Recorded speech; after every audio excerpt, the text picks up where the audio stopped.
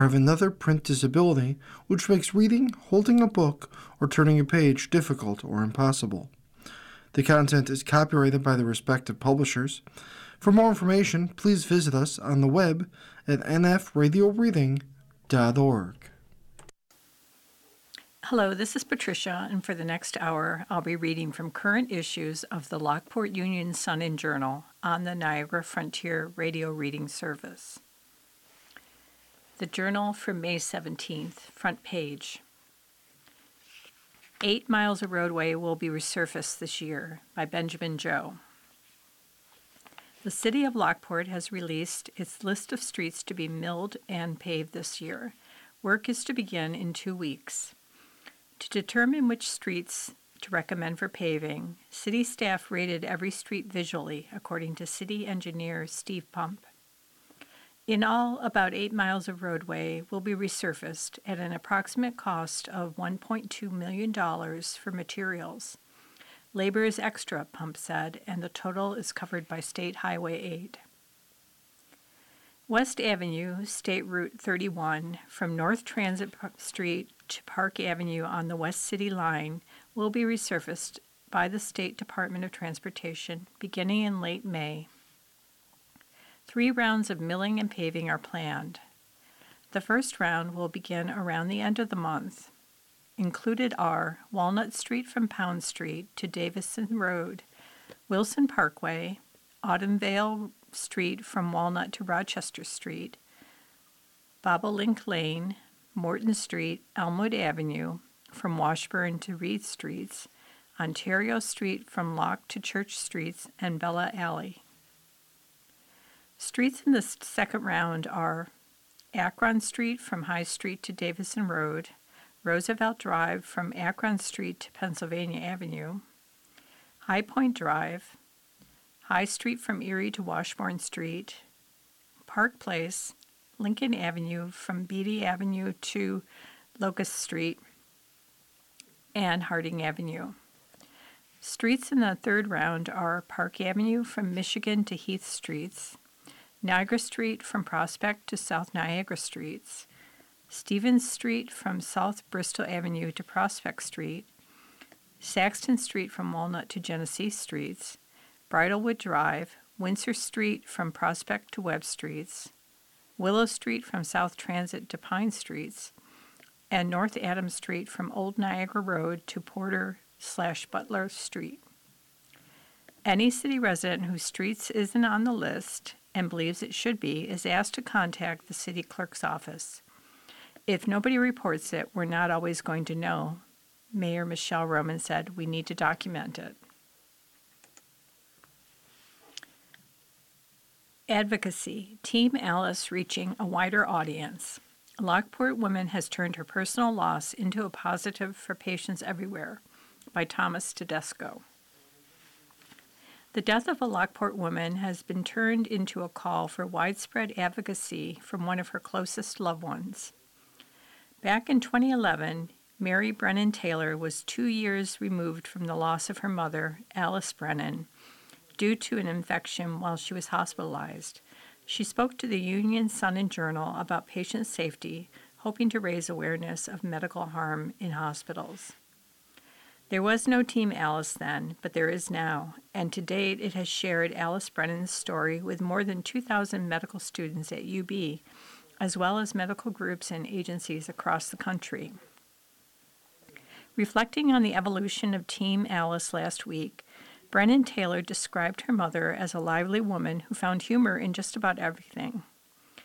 Things changed quickly for Alice Brennan in July of 2009, when she was hospitalized for pain and swelling in her leg that was later determined to be a case of gout. She went back and forth between the hospital and rehab for several weeks, and her condition worsened as she suffered side effects of various medications prescribed while she was in the hospital, including some that were proven to be harmful for elderly patients. She was placed in hospice, where she died on August 29, 2009, aged 88. Brennan Taylor began to document everything that had transpired and was invited by the University of Buffalo to do a guest lecture about her mother's story When she gave her first lecture at the UB School of Nursing, it was simply known as the Alice story. The story resonated so much with the students that they changed their plans for the rest of the semester and began to study Alice Brennan's case, she said. I think that the thing that really resonates with all of the students is that this isn't a made-up case study, Brennan Taylor said. This is a real individual who lived in this community who suffered untold harm because there wasn't an understanding of the harm that medication can do to a senior. This led Brennan Taylor to take a voluntary adjunct position at the school, and she began giving monthly lectures about her mother's story. That's when Team Alice was born. By 2016, Alice Brennan's story became a centralized case that was studied and analyzed by several different departments in UB's Jacobs School of Medicine and Biomedical Sciences. Learning all of this launched us to this research pathway of really wanting to understand what we can do to help fix the healthcare system, Ranjit Singh, Vice Chair for Research at Jacobs School of Medicine, said, and also help patients and their families members to navigate the healthcare system. Brennan Taylor stressed the importance of sharing her mother's story directly with medical students, who she refers to as change agents, helping to solve the issues of medical harm. We've gone from just talking about what we can do to educate to actually talking to people who can initiate change, she said. The Alice story has been featured in several national publications, including USA Today and U.S. News and World Report. On May 18th, Brennan Taylor and Jennifer Stoll, research assistant professor with the UB Department of Family Medicine, shared the story live with a large national audience, approximately 7,000 people attending a virtual conference hosted by the National Council on Aging. Stoll said they'd been hoping to partner with a national organization to reach a wider audience, and the pairing with NCOA was a perfect fit. It was an organization with the right mission, the right vision for us, Brennan Taylor said. Brennan Taylor stressed that she does not want her mother's story used to blame medical professionals for errors that are made with medications in hospitals. The focus of Team Alice is on having patients and their families advocate for themselves and their loved ones. I've been really careful with how I want the story to be disseminated and not just send it out there and they can use it any way they want. I don't want malpractice attorneys using the Alice story. The biggest thing is empowering patients to speak up to protect themselves from medication harm, Singh said. Though she's not a medical professional, Brennan Taylor said she has learned a lot about how elderly patients often are viewed in medicine. You uncover things that I never even thought about before. I never would have thought about the impact of ageism on healthcare and how that can have a negative impact, she said. The principals of Team Alice hope that through sharing Alice's story and their push for patient advocacy, they will continue to help improve the way elderly patients are treated in hospitals. We want to change the way doctors behave and change the way the healthcare system works so that it doesn't put people in harm's way, Singh said. But in the meantime, that's going to take a long time to fix. For Brennan Taylor, there's personal satisfaction in being a member of Team Alice. Putting a face on the issue has made a difference. This will be her legacy, she said. From the opinions page of the May 17th Journal, Josh Hawley is Wrong About Manhood by Rob Oken. Ideas about men and manhood have been evolving for more than 50 years, but Senator Josh Hawley has not gotten the message. Like so many others working to protect white male supremacy, see Carlson, Tucker, McCarthy, Kevin, he's driving a gas-guzzling Cadillac on a road increasingly filled with EVs. Just as women are vigorously resisting returning to a pre-Roe v. Wade America, men aren't going back either. Tone deaf to shifts in the culture, Hawley published a book about men this week, perhaps as a ploy to revive his presidential ambitions. Manhood, Finding purpose in faith, family, and country is a call for American men to stand up and embrace their God-given responsibility as husbands, fathers, and citizens, according to Regency, Hawley's far-right publisher. If you want to know what not to embrace in considering American manhood, it's all in the 256 pages of this book. Claiming that our country's all-male founders believed that the U.S. depends on certain masculine virtues ignores the reality of today. There is much to appreciate about men. Still, we'd be much better off if we talked about positive changes, embracing gender equality and rejecting white male supremacy. Calling men out as unemployed whiners and trash-talking women while playing video games and watching pornography misses the mark. Examples of new expressions of masculinity abound, from stay-at-home dads to younger men becoming curious about feminism. Hawley's thesis that men are in crisis does have a kernel of truth. There are men floundering, but that is not where the majority of younger men are headed. More and more men are abandoning expressions of masculine culture based on oppressing anyone not white or male. Sure, we still have a ways to go, but support among younger men for women's reproductive rights, for gay and trans rights, for voting rights is on the rise. There are organizations around the country and across the globe promoting gender equality, challenging men's violence, encouraging involved fatherhood, while rejecting men as top dog at home, work, and houses of worship. Danger does exist, just not what Hawley is concerned about. It's in young men enamored of gun culture, sucked into social media echo chambers of hate. To see how out of touch Hawley is, there's nothing in his book about perpetrators of mass shootings, massacres, primarily young men. Ever since the January 6th committee showed the video of Senator Hawley running from the insurrectionist mob he'd earlier encouraged with a fist in the air, we've all had a good laugh at his expense, Jonathan Capehart wrote in the Washington Post. Although caricatured as a manhood-obsessed hypocrite, make no mistake, Hawley is dangerous precisely because, as Capehart noted, he is selling a vision of masculinity to white America that has much more to do with prejudice than manliness. His message may still resonate with older white men, but younger men, even those who may enjoy watching ultimate fighting, are generally tolerant, accepting of their gay and trans coworkers, and are supportive of colleagues who have had an abortion.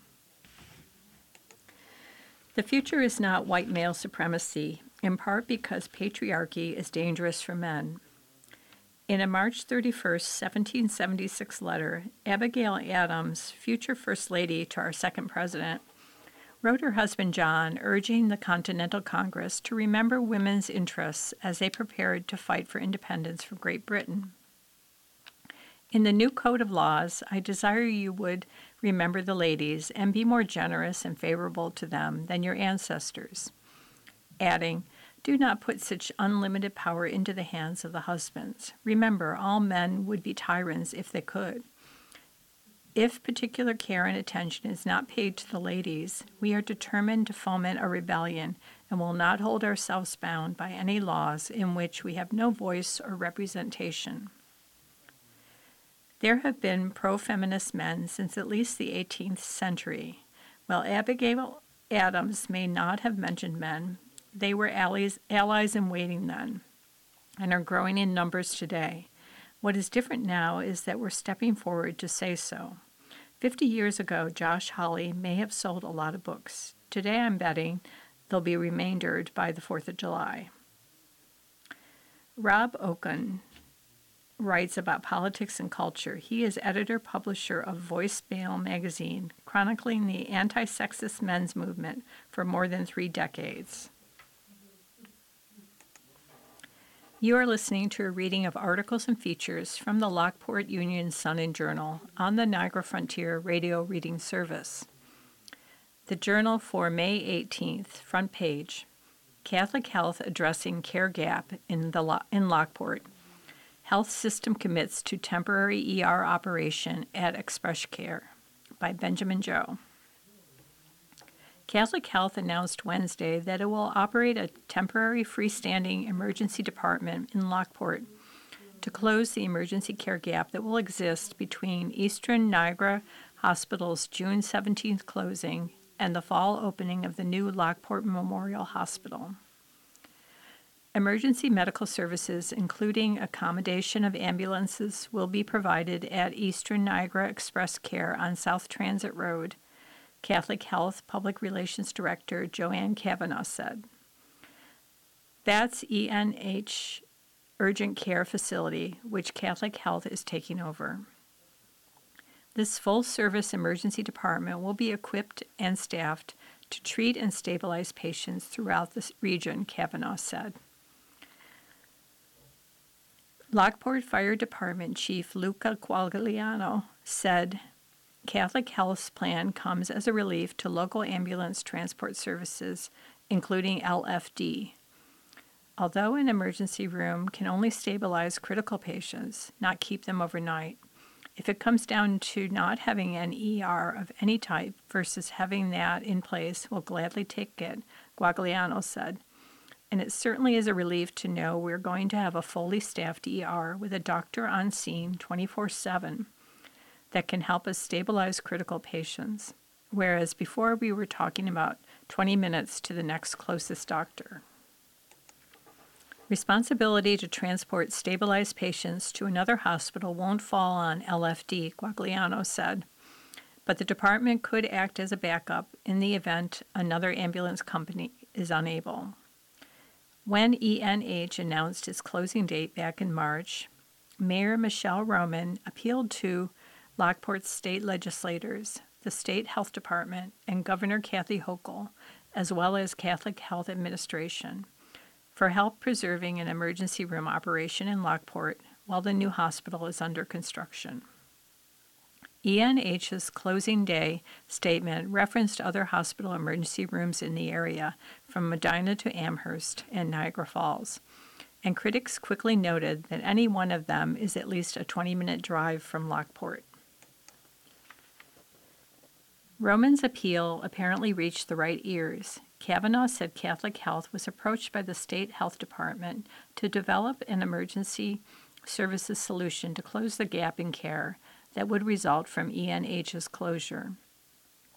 Noting the adapted express care facility will be a full-service emergency room, Roman said Wednesday, "I'm excited I was able to help spearhead this."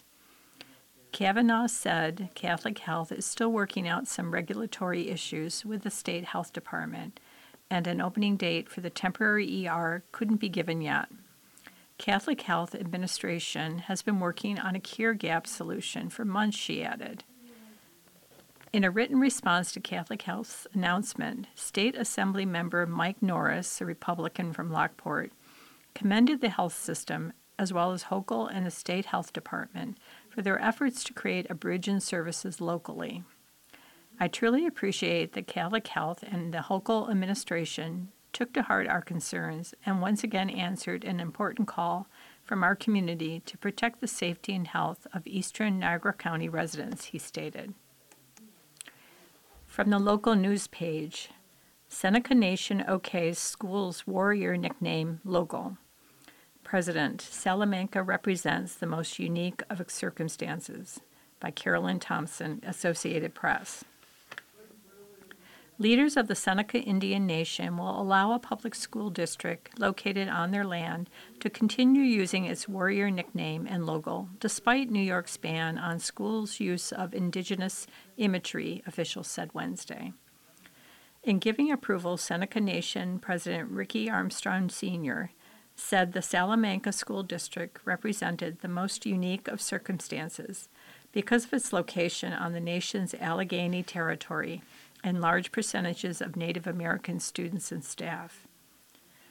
Last month, the New York Board of Regents prohibited public school districts from using indigenous nicknames and mascots, but included an exception for districts that receive written approval from a federally recognized tribal nation in New York. Salamanca is the only U.S. city built on land leased from a Native American reservation, and about 38% of students in the public school system are members of the 8,000-member Seneca tribe. Surveys and community forums showed broad support for keeping the existing logo, which was designed by a Seneca artist and depicts the profile of a Native American man with braided hair who is wearing the single feather headdress specific to the Seneca Nation. The regulations recently approved by the New York State Board of Regents and our history of coexistence with Salamanca gave us much to consider, Armstrong wrote in a statement emailed to the Associated Press late on Tuesday. He said he took into account the collaborative relationship between the nation and school district. While the nation reserves our ability to revoke this support at any time, it is our hope that the district will continue to cultivate a culture with which our students can identify, where they feel respected, and where they can excel as students and as individuals, he wrote. Superintendent Mark Beechler said the district was honored to receive the endorsement. Over the next week, the district's Native American curriculum team will be releasing educational resources that will be used to teach the history and meaning of our logo and what it means to be a warrior in Salamanca, he said in a statement. It is our hope these resources will educate and contribute to the eradication of stereotypes and misunderstandings that lead to bias and racism. New York is one of at least 20 states that have taken action or are considering action to address Native-themed mascots used by public schools, according to the National Congress of American Indians, which tracks the issue. NEEE starting education program at county jail. Plan has adjunct faculty teaching general education courses to inmates, by Robert Creenan. Niagara County Community College plans on starting an education program for inmates at the Niagara County Jail this summer. General education courses lasting 5 to 7 weeks will be taught at the jail. The main requirement for inmates is that they must have a high school diploma or the equivalent. Orleans Niagara BOCES would administer the placement exams to determine whether inmates are ready for the courses. Course credits would be transferable to other colleges upon the inmate's release. Chief Jail Administrator Anthony Seuss said NCCC's reached out to the Sheriff's Office about the program, expressing belief that it would benefit the incarcerated population. He did not say how many inmates registered to take classes. The goal of a correction facility is to make individuals better than when they came in, Seuss said. Lydia Olatowski, NCCC Vice President for Academic Affairs, said an adjunct professor from the college agreed to teach the courses. Sheriff Michael Filicetti said his office is still working on technical details so the courses can be offered. I'm one of the first to say we need to hold people accountable for their crimes, but we need to offer programs so that we don't see them again in correctional facilities, Filicetti said. Incarcerated students would be eligible for federal Pell Grants and other tuition assistance programs, and they can pay for the courses through their commissary funds, which are used to provide programming to benefit inmates. Various NCCC student fees would be waived for the inmates per the College Board of Trustees' approval given this month. A 2018 study reported in the Journal of Experimental Criminology showed that educational programs in prisons and jails reduced recidivism among the students by 28% and increased their chances of employment by 12%. Of New York State's 44 prisons, 36 offer education programs, including Albion, Attica, Wendy, Wyoming, and Collins Correctional Facilities in western New York. Area colleges, including the University of Buffalo, Erie Community College, Genesee Community College, and Jamestown Community College, are involved with educating inmates in those facilities. The Union-Sun Journal for May 19th, front page. IDA Yahoo, deed dispute goes to court. Town agency sues data center over surprise deed restrictions on clawed-back parcel by Benjamin Joe. The Town of Lockport Industrial Development Agency is suing Yahoo Holdings Incorporated over a deed restriction Yahoo has placed on land the agency is buying back from the company. The agency filed suit in the state Supreme Court on May 10th. According to Tom Tsai, agency director, Yahoo bought a 17-acre parcel adjacent to its data center property in the town industrial park in September 2014, and its agreement with the IDA included an option for the agency to buy back the land if nothing was built on it within 7 years. Yahoo Holdings paid $15,000 per acre and was committed in the agreement to sell it back to the IDA for the same price. The town IDA's board of directors voted to exercise its buyback option in November 2021, and in March 2022, Yahoo delivered the deed.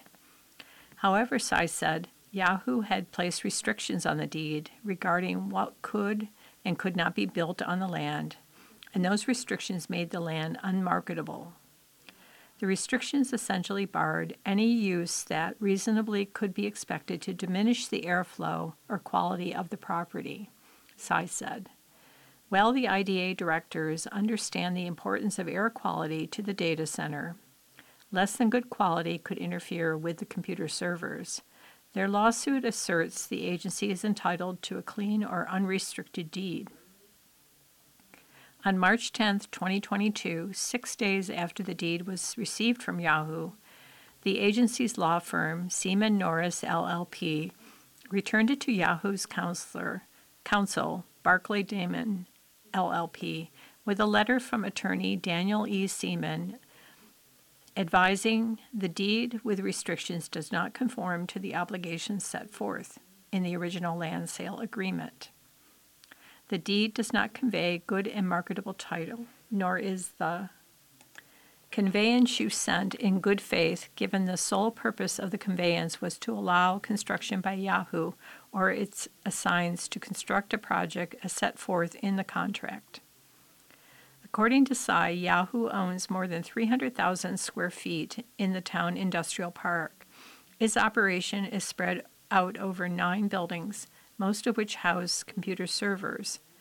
Lockport is one of the company's 3 U.S. locations for data centers. Asked whether there is any concern Yahoo could leave the industrial park over the lawsuit, Tsai said there is not. We want the deed clean.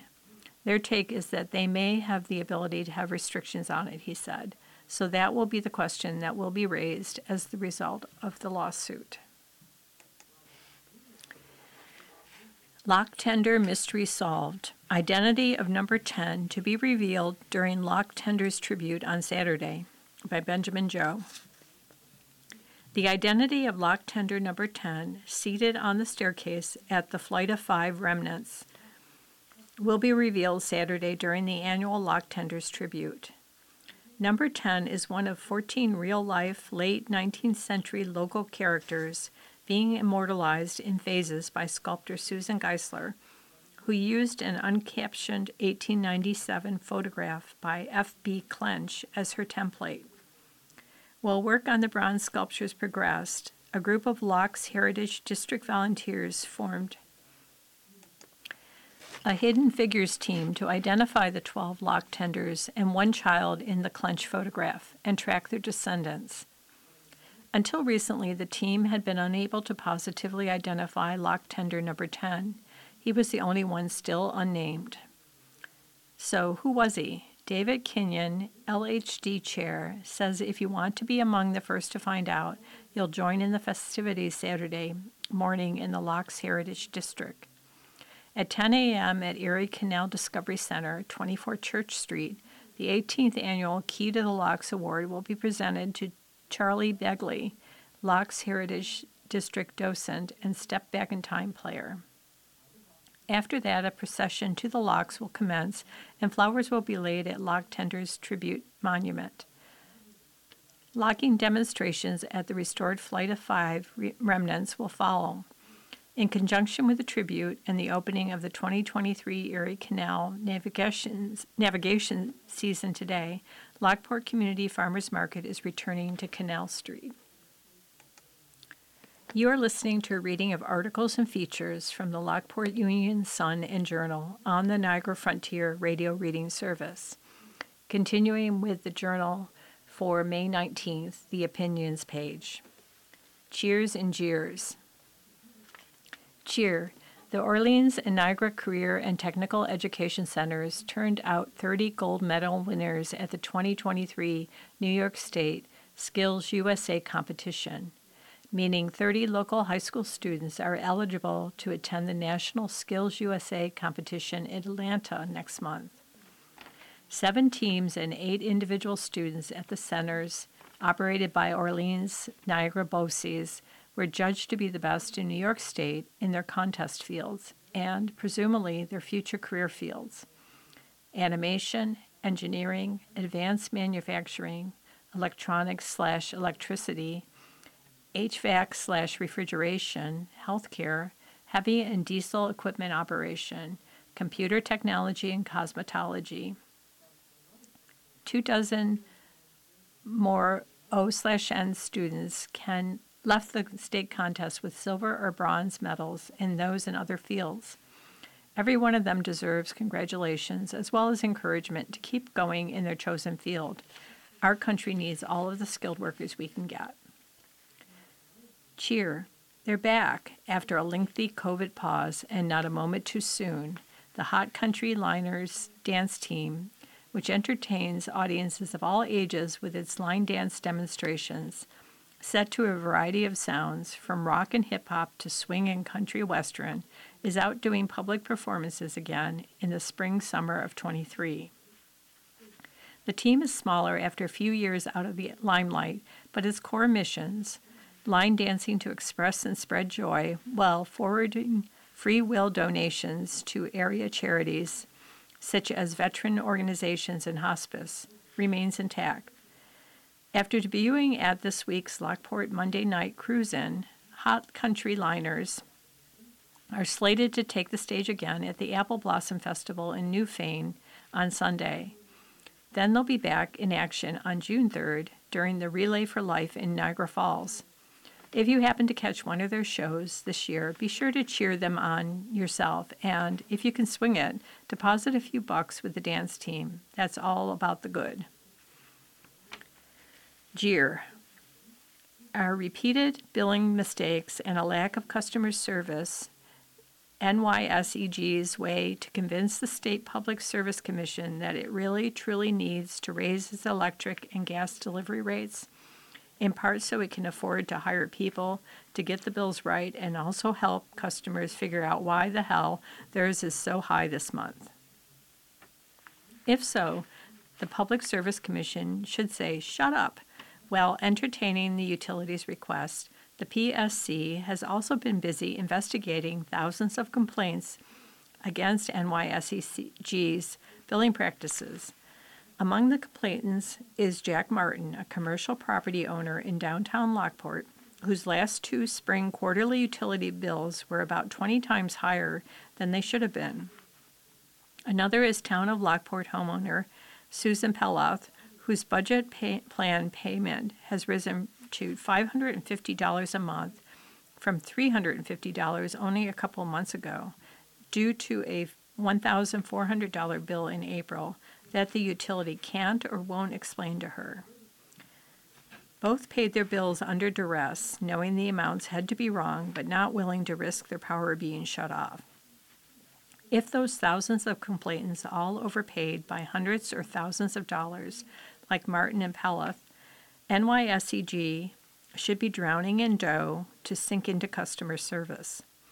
Even if it's not, there's just no excuse for chronic bad billing, and definitely no excuse for threatening customers who question the amounts. The Lockport Union-Sun Journal for May 20th through 21st, front page. Feeling the Holy Spirit through song. Exley Church Choir adds much to the Sunday worship experience by Thomas Tedesco. Every rehearsal starts with a prayer. On Wednesday evening, members of the Exley United Methodist Church choir were rehearsing songs for their worship service on Sunday. Pastor Shelley Andrews said that every time the choir sings, their faith is an essential component. We feel the Holy Spirit through the music that we sing at each service, Andrews said. The Exley choir currently counts 18 members, and it has been a staple at the church for many years. Our choir is a ministry within itself, Andrews said. She and other members said that the opportunities to sing with a church choir are far and few between these days due to declining attendance and a shortage of music personnel in local churches. Choir director Joe Breska said that members of Exley Church feel very fortunate to still have a large choir involved in worship services. Exley has a gift, Breska said. Member Bob McFarland said Exley's choir was what drew him into the church when he first started attending services 18 years ago. At Wednesday's rehearsal, McFarland pointed to a pew in the back corner of the church where he sat the first time he attended a service and recalled hearing the choir for the first time. After speaking with members of the choir, he decided to join Exley and has been a choir member ever since. Andrews noted that the choir's impact on worship at Exley isn't lost on other members of the congregation. It adds immensely to the service, and several members of the congregation speak to that, she said. When the choir sings, Breska said, the performance has much more meaning for the singers than a typical musical performance. We're not here to perform, he said. We interpret the songs, take the words, and deliver them to the congregation in a welcoming way. While the choir is a tight-knit group, Andrews said they welcome individuals of all backgrounds and experience levels to join them. They're a fun choir. They'll welcome you and you'll feel their enthusiasm, she said. They enjoy it and we welcome anybody to join the choir. From the features section of the May 20th to 21st Journal. The Bond House's Other Owners, Niagara Discoveries by Anne-Marie Lindenberry. Last week, Niagara Discoveries looked in on the early history of the Colonel William Bond House at 143 Ontario Street, Lockport. William and Nancy Ralston Bond had married in 1802 and divorced in 1823, just as Bond was starting to build this house in Lockport. Where Nancy Bond and the children lived in the 1820s or after the couple remarried in 1831, it's unclear. What is known is that in 1831, Bond lost his Ontario Street home due to bankruptcy, and it was bought or somehow acquired by his brother-in-law, Jesse Hawley. Jesse Hawley was born in Bridgeport, Connecticut in 1773 and moved to Canandaigua in 1796, where he worked in the land office of Phelps and Gorham. He was already starting to consider the advantages of building an inland navigation system when he wrote to President Thomas Jefferson in 1803 with his idea for establishing new settlements while assisting older ones as well as the needs for internal improvements. By 1805, Hawley was working as a flour and wheat merchant in Geneva. That business failed in 1806, and his business partner absconded with the company's assets. Hawley was arrested and bailed out, and then he fled to Pennsylvania. While he was there, he wrote his first letter under an assumed name, advocating for a canal to be built across New York State to facilitate transportation of goods between East and West. In 1807, Hawley returned to New York State to face his sentence. He spent 20 months in debtor's prison and wrote 14 letters advocating for a canal under the name Hercules. The letters caught the attention of officials in Albany, and a canal commission was formed to explore the idea. The War of 1812 interrupted plans, but they resumed again in 1816, and the canal was started in 1817 in Rome. That same year, Hawley was appointed collector at the port of the Genesee River on Lake Ontario, and was later elected from Monroe County to serve one term in the New York State Assembly in 1821.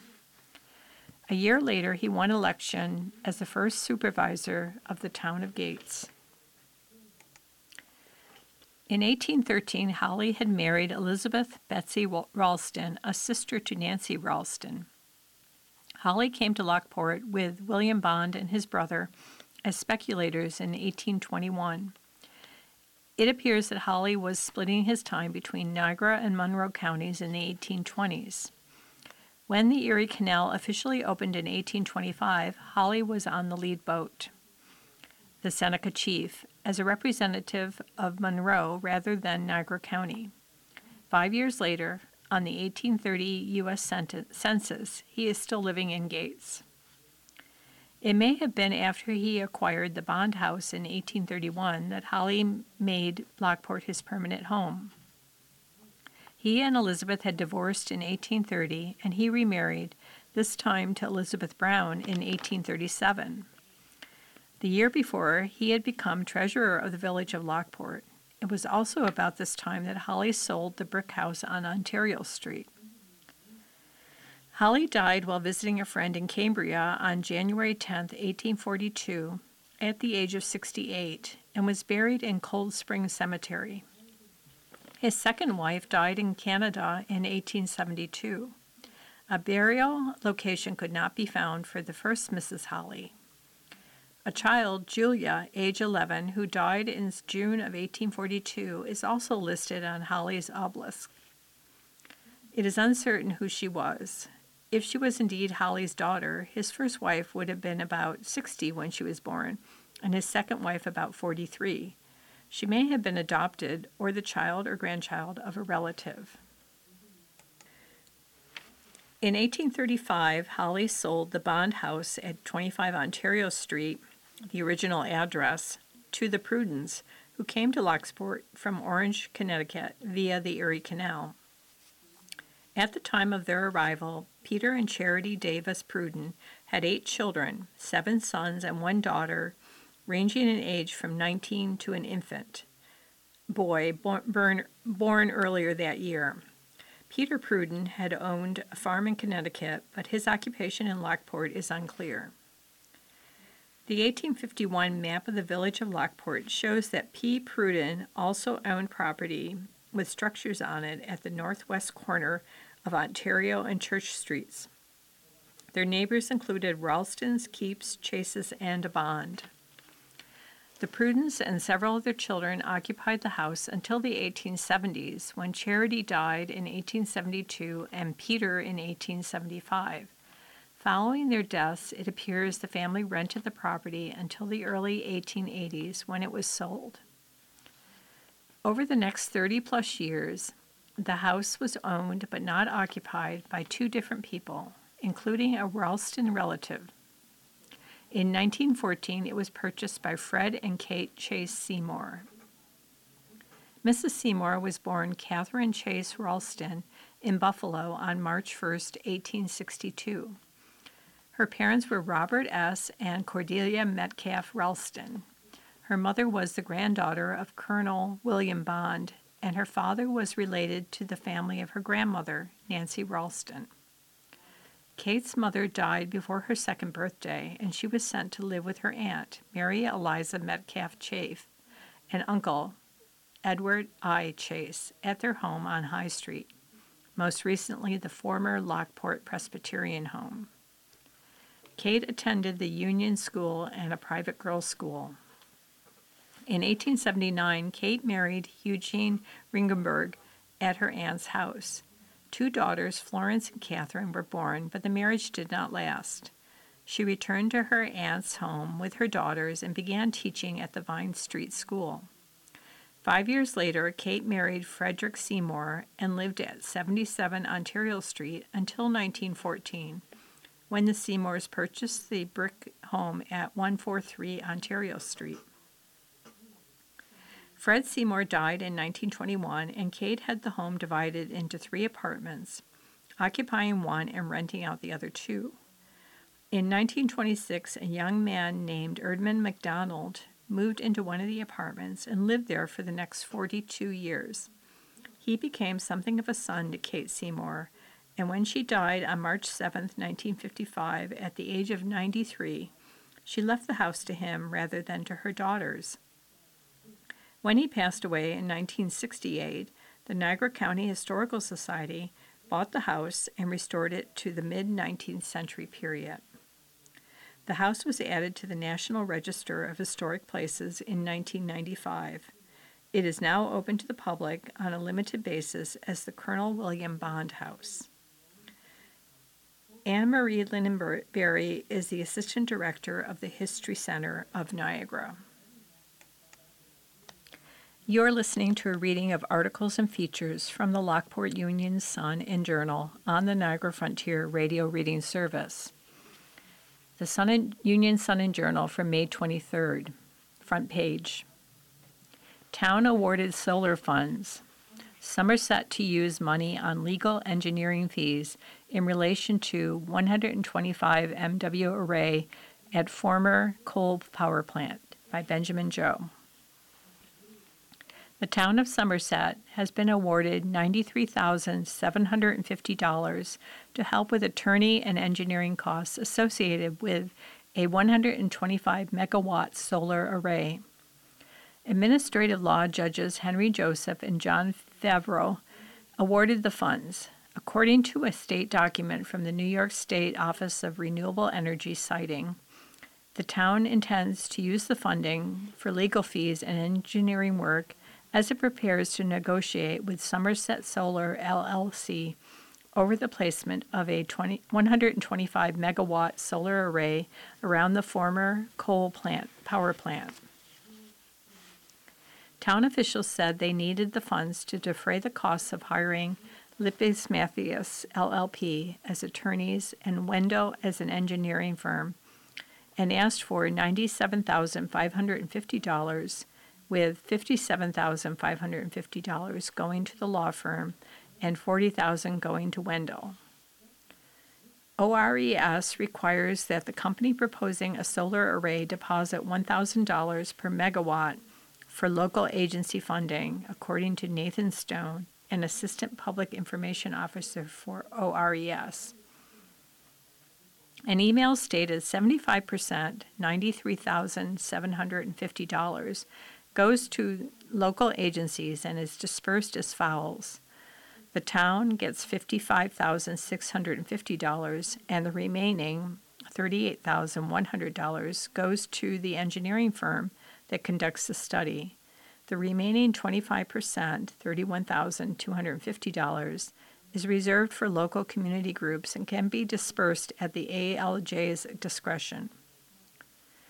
Law duties would entail advising the town on 94-C statute and regulations, which is the process by which proposed solar arrays and wind turbines are applied for and granted by ORES's Executive Director, Houghton Moaveni, as well as other legal issues. Wendell was hired by Somerset and proposes to conduct a thorough technical review of the application and appropriateness of the proposed studies, particularly regarding compliance with local planning and zoning, according to the document entitled Ruling Awarding Local Agency Account Funds, released on May 12th. Drew Riley, an engineer at Wendell, broke it down simply. Online right now, are all the studies conducted by the applicant, he said, but they are in a redacted format. The town of Somerset, Wendell, and Lippes Mathias have all signed non-disclosure papers, and in approximately 2 weeks, that information will be shipped out as in a non-redacted format. Riley said that the goal of the process for Wendell, as noted, is to make a technical review of all the Somerset Solar's plans and point out where there is an issue that must be resolved. We want to be sure it's done right, he said. Some of the topics Wendell will look into is drainage. Riley noted that the state recognizes land with solar panels as having less drainage issues than those without it. The reason is because an acre of solar panels also has vegetation which absorbs rainfall. Another issue is decommissioning of the project, Rowley said, and finally, whether harmful chemicals are in the solar panels and will they leak out. Of course, PFAs are in everything, rubber, plastics, Rowley said, of the polyfluorinated substances. But will they leak into the waterways? Some companies used to use solar panels with PFAs, and modern makers say they are not. But we have to make sure of that. The next milestone, according to Stone, is a review of Somerset Solar's application regarding whether it is in a complete form, which will be done on or before June 6, 2023. ORES then has 60 days to give the company a draft permit following. In another 60 days, a public hearing will be held in person. Somerset Supervisor Jeff Dewart said could not be reached for comment. From the local page of the May 23rd Journal. DEC urging New York drivers to give turtles a break. Motorists advised to watch the road crossings on World Turtle Day. In recognition of World Turtle Day today, the State Department of Environmental Conservation is reminding New Yorkers that turtles are nesting in May and June and asks motorists to give turtles a break. In New York, thousands of turtles are killed each year by unsuspecting drivers when turtles cross roads to find nesting areas. While a turtle's shell provides protection from predators, it does not protect against being struck by vehicles while crossing roadways, DEC Commissioner Basil Segal said. Vehicle strikes are a major cause of mortality among turtles, and New York's native turtles are more susceptible at this time of year as they seek sandy areas or loose soil in which to lay their eggs. Especially in these coming weeks, DEC urges drivers to be on the lookout for turtles and slow down, particularly on roads near rivers and marshy areas. Drivers who see a turtle on the road are encouraged to slow down to avoid hitting it with their vehicle. If the vehicle can safely stop and the drivers are able to safely do so, motorists should consider moving the turtles onto the shoulder on the side of the road in the direction it was facing. Motorists are advised not to pick up turtles by their tails, which will injure the turtle. Most turtles, other than snapping turtles, can be picked up safely by the sides of their shells. Snapping turtles have necks that can reach far back and have a strong bite. So if motorists try to help a snapping turtle, they should pick it up by the rear of the shell, near the tail, using both hands, or slide a car mat under the turtle to drag it safely across the road. Do not drag the turtle by the tail, as doing so can dislocate the tailbones. A licensed wildlife rehabilitator may be able to help if an injured turtle is found. DEC reminds people not to take turtles home. All native turtles are protected by law and cannot be kept without a DEC permit. Most of the 11 species of land turtles that are native to New York are in the decline. Turtles are long-lived species, and it takes many years for a turtle to reach maturity.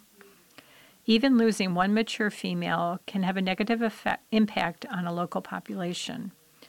Learn more about New York's native turtles at DEC's website. To help turtles and other wildlife, New Yorkers are encouraged to reduce, reuse, recycle, and rethink. These are simple steps to help protect all wildlife.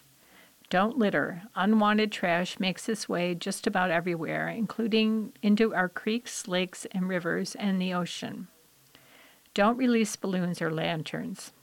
Releasing balloons into the environment is potentially fatal for many different wildlife, including sea turtles that commonly mistake balloons and plastic bags for prey items like jellyfish.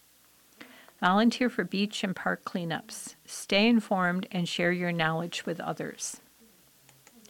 Mystery Lock Tender Identity Revealed on Saturday by Thomas Tedesco.